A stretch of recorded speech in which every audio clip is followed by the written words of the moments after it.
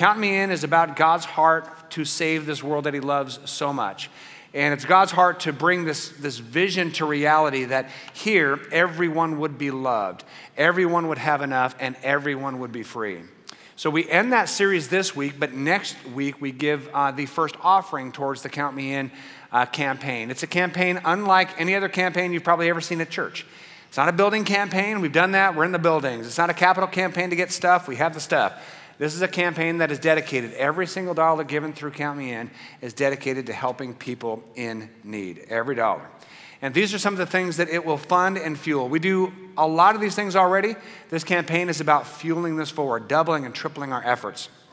We, of course, feed and mentor hundreds of local homeless families, housing the homeless locally through Community Mission of Hope and through our incredible partners, sheltering women and children, supporting teen mothers, rescuing and restoring sex traffic victims, educating Kenyan orphans in a loving boarding school, saving the lives of Filipino children, feeding and caring for children in Ethiopia, mobilizing missionaries to difficult areas of the world, training the next generation and mobilizing them by the hundreds every year locally and globally to serve for a lifetime.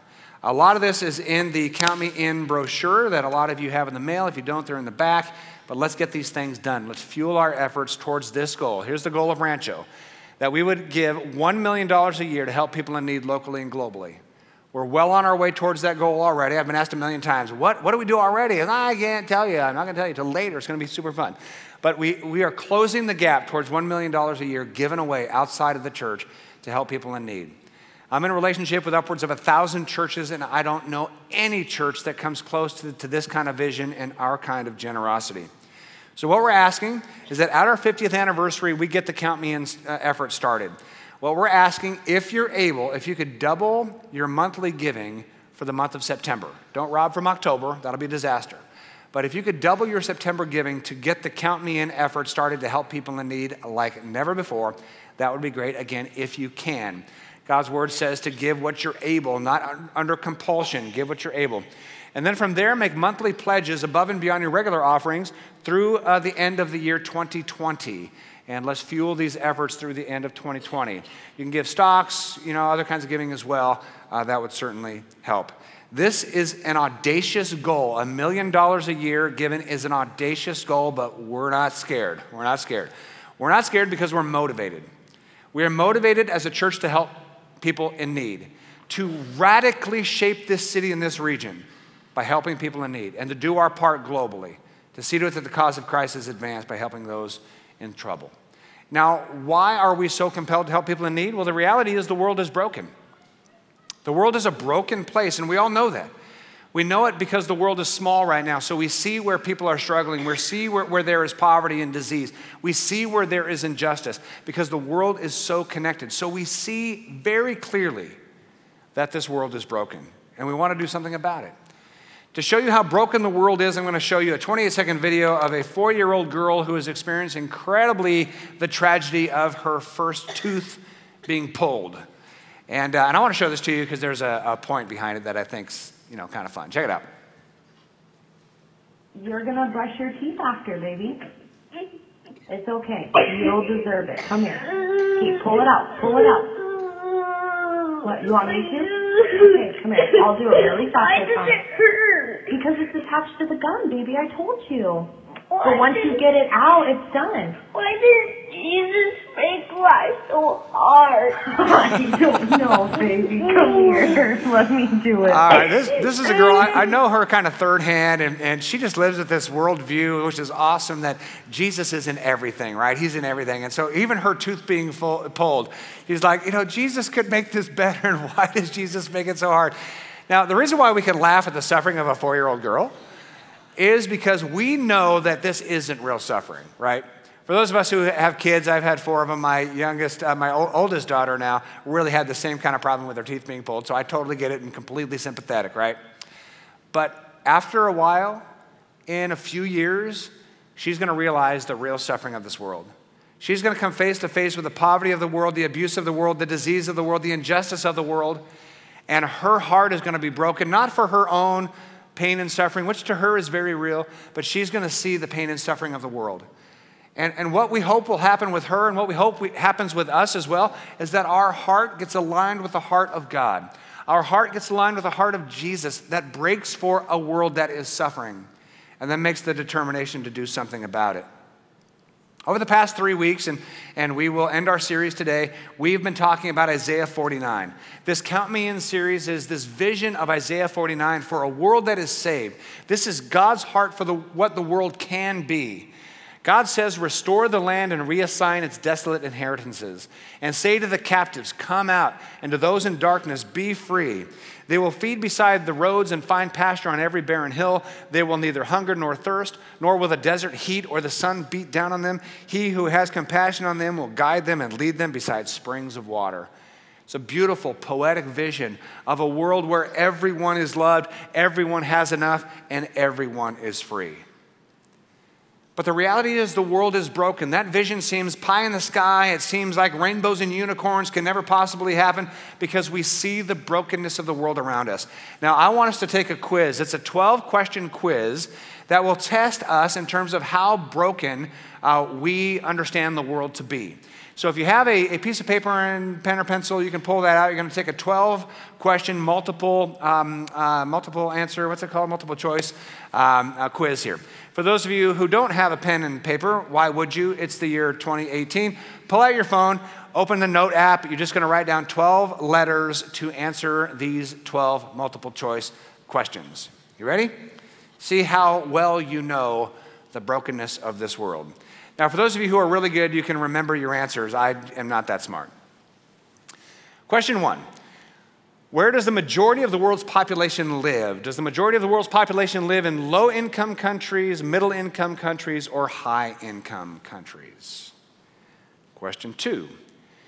In the last 20 years, the proportion of the world's population living in poverty has doubled, stayed the same, or has been cut in half in the last 20 years.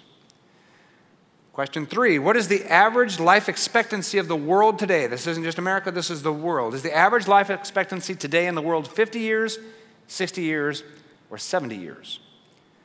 Question 4, there are right now 2 billion children in the world. How many children will there be in the world in the year 2100, 82 years from now? 4 billion kids, 3 billion kids, or 2 billion kids? Question 5, how did the number of deaths per year from natural disasters change over the last 100 years? Has death from natural disasters doubled over the last 100 years, stayed the same, or have been cut in half? Question 6, how many of the world's children have been vaccinated? 20%, 50%, 80%. Question 7, this is a question about the disparity between men and women. 30-year-old men today have an average of 10 years in school. How many average years in school do 30-year-old women today have? So versus 10 years of education for the men, do women today have 9 years of education, 6 or 3 years of education? Question 8, how many people in the world have electricity? 20%, 50%, or 80%? Number 9, global life expectancy over the last 100 years is down 20%, stayed relatively the same, or doubled. Question 10, the rate of extreme global poverty, that's $1 a day or less. The rate of extreme global poverty since 1950 has doubled, stayed the same, or has been cut in half. Question 11, since 1950, the percentage of people living in free and open societies has been cut in half, stayed the same, or doubled. Final question. By the year 2100, 82 years from now, global population will be rising, it'll stay the same, or it will be decreasing. All right, we're going to give you the answers. If anyone answers all 12 right, I am buying you a car. This is the Forest Service. Nobody has said they've gotten them all right, all right? So here are the answers. I bet they're going to surprise you. Number 1, the majority of the world lives in middle-income countries. Number 2, in the last 20 years, the proportion of the world's population living in poverty has been cut in half. 50% fewer people living in poverty today than 20 years ago. Question 3, the average life expectancy throughout the world is now 70 years. There are 2 billion children in the world today. There will be the same 2 billion children in the world in the year 2100. The number of deaths per year from natural disasters has been cut in half over the last 100 years. This is hard for us to believe because every day we look at the news and there's some natural disaster here taking the lives of people. That's a tragedy. But the number of deaths by natural disasters in the last 100 years is cut in half. The world's children vaccinated 80%. Worldwide, men have been educated for 10 years, women have been educated for 9 years. That gap between men and women is thankfully closing rapidly. Number of people throughout the world that have electricity, 80% of the world has electricity. Global life expectancy over the last 100 years has doubled. We are living 2 times more longer now than we did 100 years ago.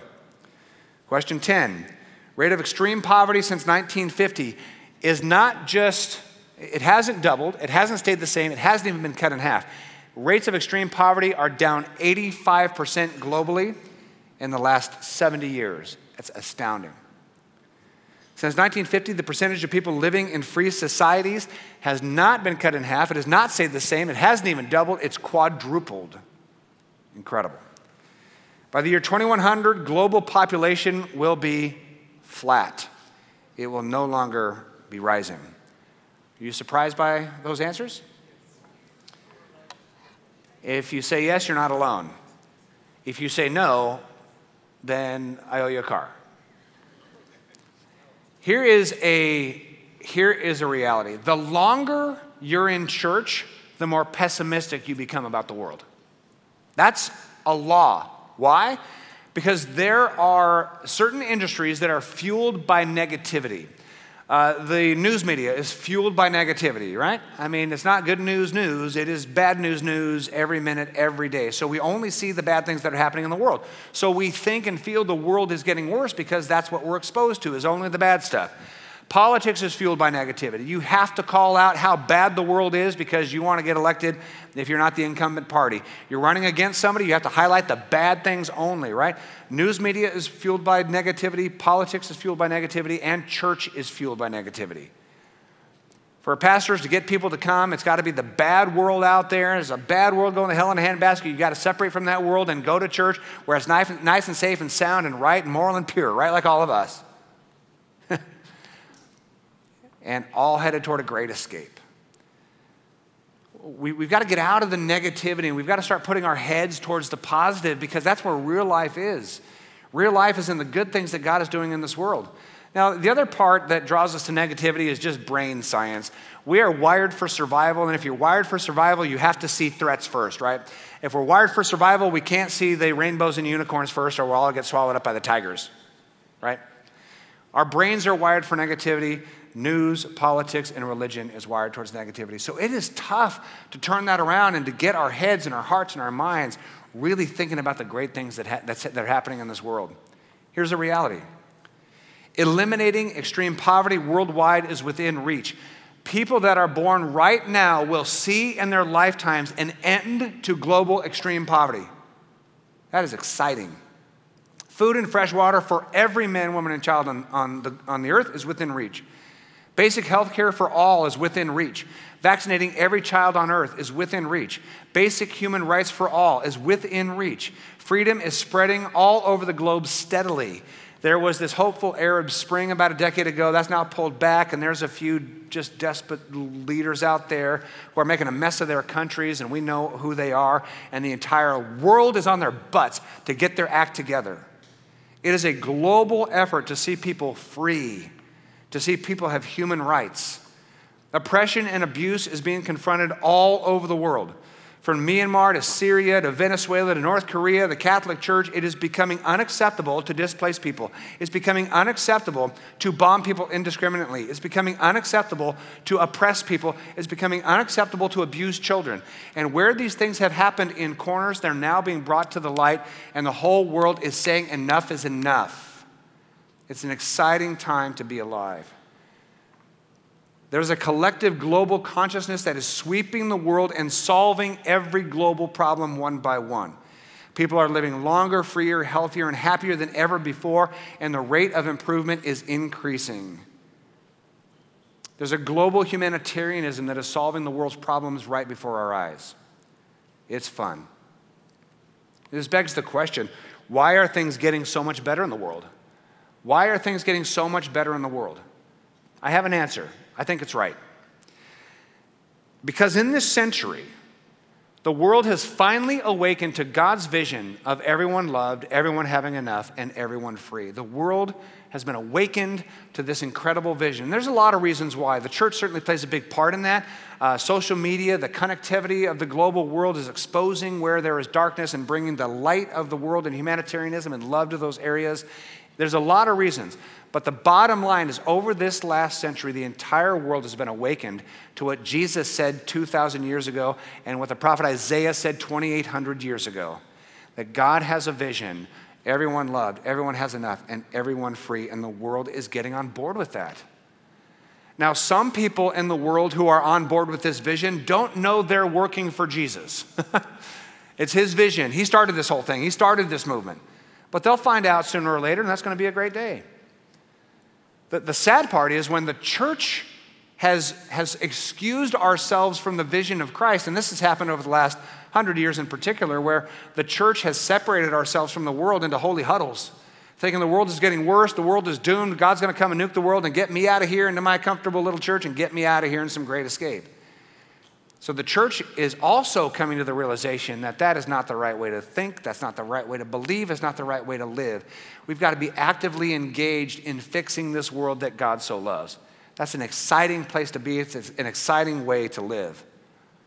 Here's the reality of what's taking place in this world right now. The paradigm of power and greed, I'm correcting myself since I made this slide. The paradigm of power and greed is dead. Globally, the paradigm of power and greed is dead. There are few remaining troublemakers creating havoc in their corners of the world. But like I said, the world is on their case, right? That global paradigm of power and greed is dead. I will say 100 or a couple hundred years ago, power and greed were considered to be the highest morality. In fact, it would be considered the best thing you could do with your life would be to increase power and increase greed. The best thing that a government could do, especially in ancient times and even colonial times, the best thing a government could do was acquire more land, take more slaves, get more stuff. Power and greed was the global paradigm not too long ago. It's now dead. The global paradigm now is of love and service. This is what the world is after right now, love and service. It's the paradigm that Jesus put to work 2,000 years ago. It's the paradigm that Jesus called as his community, his church. He gathers his church. It's not about selfishness and power and greed. It's about love and service to humankind. Jesus started this, and it's taking root 2,000 years later. Now, because it's taking root globally, can we say, hey, work is pretty much done on autopilot and we'll chill out with, No. The world is still broken. It's less broken than it was 20 years ago, less broken than it was 50, 100 years ago. But the world is still broken, and there's still a lot to do. In our own hometown, this Temecula-Murrieta region, there are hundreds of families at risk of homelessness, and our rescue mission, Community Mission of Hope, is in relationship with darn near all of them. We get to know them, we serve them, we feed them, we give them supplies, but better than that, we're making friends. And we're mentoring and we're guiding and we're caring and we're teaching a few things and they're teaching a few things to us. Locally, there are about 120 people experiencing homelessness. Some of them are transients, but many of them, most of them call Temecula home. And there is a vast partnership of cities and nonprofits that are working together to see to it that every single one has the opportunity to take the next step. It's brutally difficult for so many of them, but they're taking those steps. Locally, there are thousands of people struggling with loneliness and abuse and addiction and loss and depression and paralyzing guilt. There are people out there really suffering, internally suffering. We want everyone to come to Rancho. We want everyone suffering to come to Rancho, everyone in need to come here, because we want to know you and we want to learn from you. We want you to be a vital, vibrant part of this community. Yes, getting some help in time of need, but more than that, building friendships and a community of support. Globally, while extreme poverty is on a steep decline, there are still 500 million people who struggle to find the most basic needs, such as food, clean water, and shelter. That's why we started Plus One Palawano to save the lives of children in extreme poverty in the islands of the Philippines. Why we've supported the Breakfast Club in Ethiopia and will fuel that even more. Globally, there are 1 billion people who do not have basic education. Right now, today, there are 60 million elementary-aged kids who are working in factories and not in school. 60 million. Historically, that's a tiny number, but those are 60 million kids that God loves very much. This is why the Imani School was started. We helped to launch that and continue to support that in huge ways, and that will continue. Globally, justice is unavailable for the most vulnerable, the poor, minorities, women, and children who often go voiceless, powerless, and when they are mistreated and abused, there is no place for them to go. There is no help. That's why we support groups like Posse Esperanza in South America. They rescue children from horrific sexual abuse. They give them a safe and caring home, and they mobilize an army of lawyers to go after the perpetrators, because in many parts of the world still today, perpetrators against children are not prosecuted. Globally, children, as hard as it is to believe in a community like Temecula, globally, children are still discounted way too much. There has to be justice for these kids. So because Rancho has a vision, this Isaiah 49 vision, to see this salvation come to the earth, we're committed to doing our part locally and globally. Verses like Proverbs 19:17 are right there in the forefront of our thinking. This shows the heart of God for the poor. Whoever is kind to the poor lends to the Lord, and he will reward them for what they have done. I detailed this verse a little bit last week, just with this service here, and it's so powerful that God says, I need partners here. He could do it on his own, but it's better to partner with us, right? To walk this narrative of bringing help and salvation to this earth. Whenever we give of time and treasure to help people that are in need, it's as though we're lending to God, and God says, I will repay. I won't repay money for money, but I'm going to repay you with the reward of knowing you are advancing the kingdom of heaven on earth. I'm going to repay you with the reward that you are building a whole new world where everyone is loved, everyone has enough, and everyone is free. It really is an exciting vision. Now, we've talked about Isaiah 49, but let's also keep in mind that when Jesus began his ministry 2,000 years ago, he quoted Isaiah 49 to talk about his own ministry. Jesus defined his ministry with the words of Isaiah 49. He says this in Luke chapter 4. He says, the Spirit of the Lord is on me because he has anointed me to proclaim good news to the poor. He has sent me to proclaim freedom for the prisoners and recovery of sight for the blind, to set the oppressed free, to proclaim the year of the Lord's favor. He said, today the scripture is fulfilled in your hearing. He's quoting Isaiah 49, the vision that everyone is loved, everyone has enough, and everyone is free. And he's saying, I'm going to proclaim freedom, but then I'm going to set the oppressed free, and then there will be the year of the Lord's favor. So there's a stepping stone here. First, it's the vision proclaimed that if you are oppressed, if you are enslaved, if you are outcast, that there is an announcement, freedom is coming, but then we're going to get to work to actually set people free. And then we will experience what the Hebrew scriptures call the year of the Lord's favor, which means we are all experiencing justice. Everyone experiencing justice. Now that word has been stolen by politics. And I want to take this word back from politics. In fact, the next 8 minutes or so, we're going to kind of just end our time getting into God's heart for justice. And I want us to force ourselves right now to not think in political terms.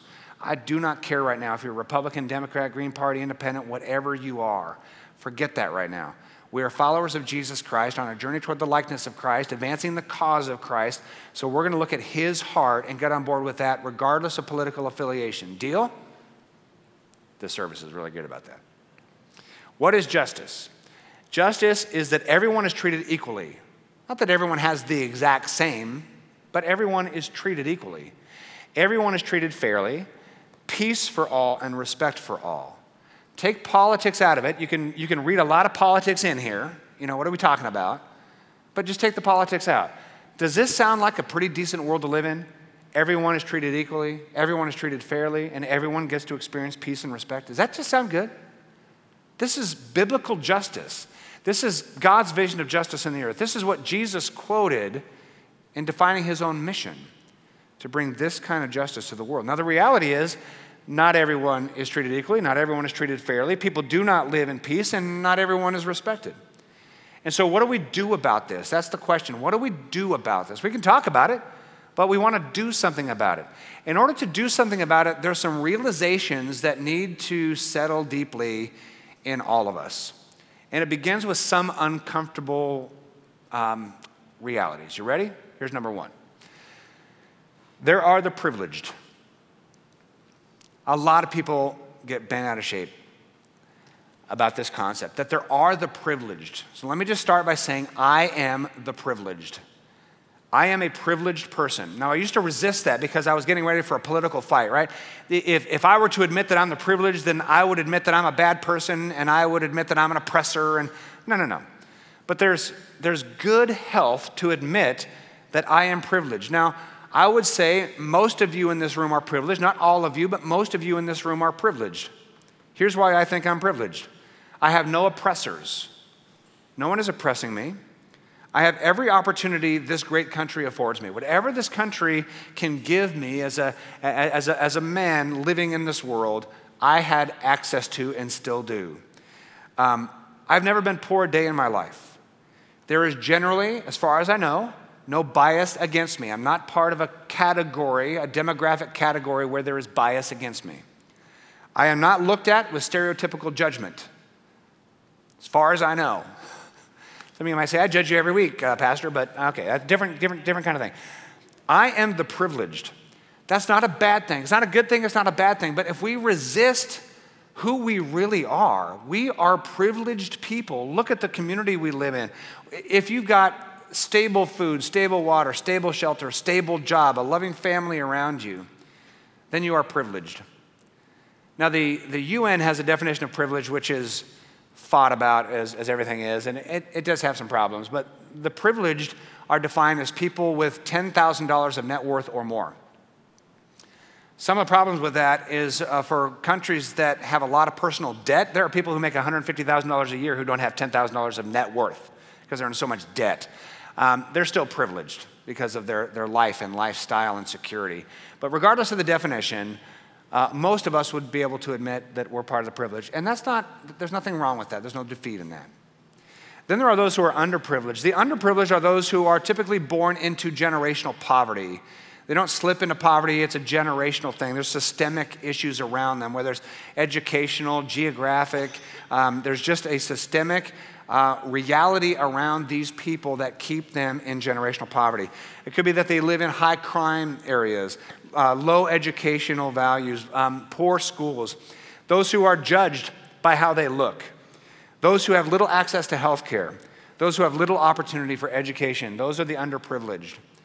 Now, the privileged are not to look down on any of these folks. In fact, quite the opposite. As I keep mentioning, we have a lot to learn. We need to be a community of equals. In order to become a community of equals, we have got to come to the realization and own boldly who is privileged and who is underprivileged. And just to settle in that, not getting ready for a fight, but being ready to say, as a privileged person, I now have a responsibility to the underprivileged and to the oppressed. The oppressed are those who are abused people. They're abused by people in power. Those who have power are brooding over them under constant threat. These are children who have been abused, women and girl prostitutes under threat, the poor who are paid pennies of the dollar with no options, minorities who live in societies where their race and religion place them in permanent poverty and in permanent threat. These are the oppressed. There are hundreds of millions of oppressed people all across the globe. As good as this world has become, hundreds of millions are still oppressed. And there are 40,000 slaves today, 40 million slaves in the world today. 40 million people right now are in slavery today, owned by other human beings. They are bought and sold for cheap labor. They are bought and sold for sex. This is the reality. It's a hard reality to look at. Among the hardest realities for many is just to identify where there is privilege and to own that. And not think there's a defeat in that, or not to think, well, I'm the bad guy or I'm getting judged because I happen to be a person of privilege, but to own now what can be done using the privilege that I have. Here's some numbers behind this. The percentage of the world's population that is privileged is 29%. 29% of the world is privileged. That is way up from 20, 50, 100 years ago. The privileged have 97% of the wealth and 99% of the power. Now, right now, if you are politically astute, you're probably tense, getting ready for a political fight. Forget the politics. Some of you are saying if you wouldn't keep bringing up politics, I wouldn't be so uptight. All right. The privileged have 97% of the stuff and 99% of the power. That's just a reality. So what do we do now with this reality? I'm going to put it in a very stark way, and forgive this if this is a little pointed, but I think this is the whole crux of the matter. It's not a bad thing to be privileged. It's not. It is a bad thing for the privileged to do nothing for the underprivileged, to do nothing for the oppressed, and do nothing for the enslaved. That's bad. Simple language, pointed language, but that's what this journey is all about. And I've got to be very real with you as a church. Rancho does this stuff. Rancho is generous. I mean, how we use our budget is generous. 23% of every offering dollar goes outside the walls of the church to help people in need local and globally. We want that to be 30%, 33%, and higher. My goal, I've got my retirement date in mind. It's about 20 years from now.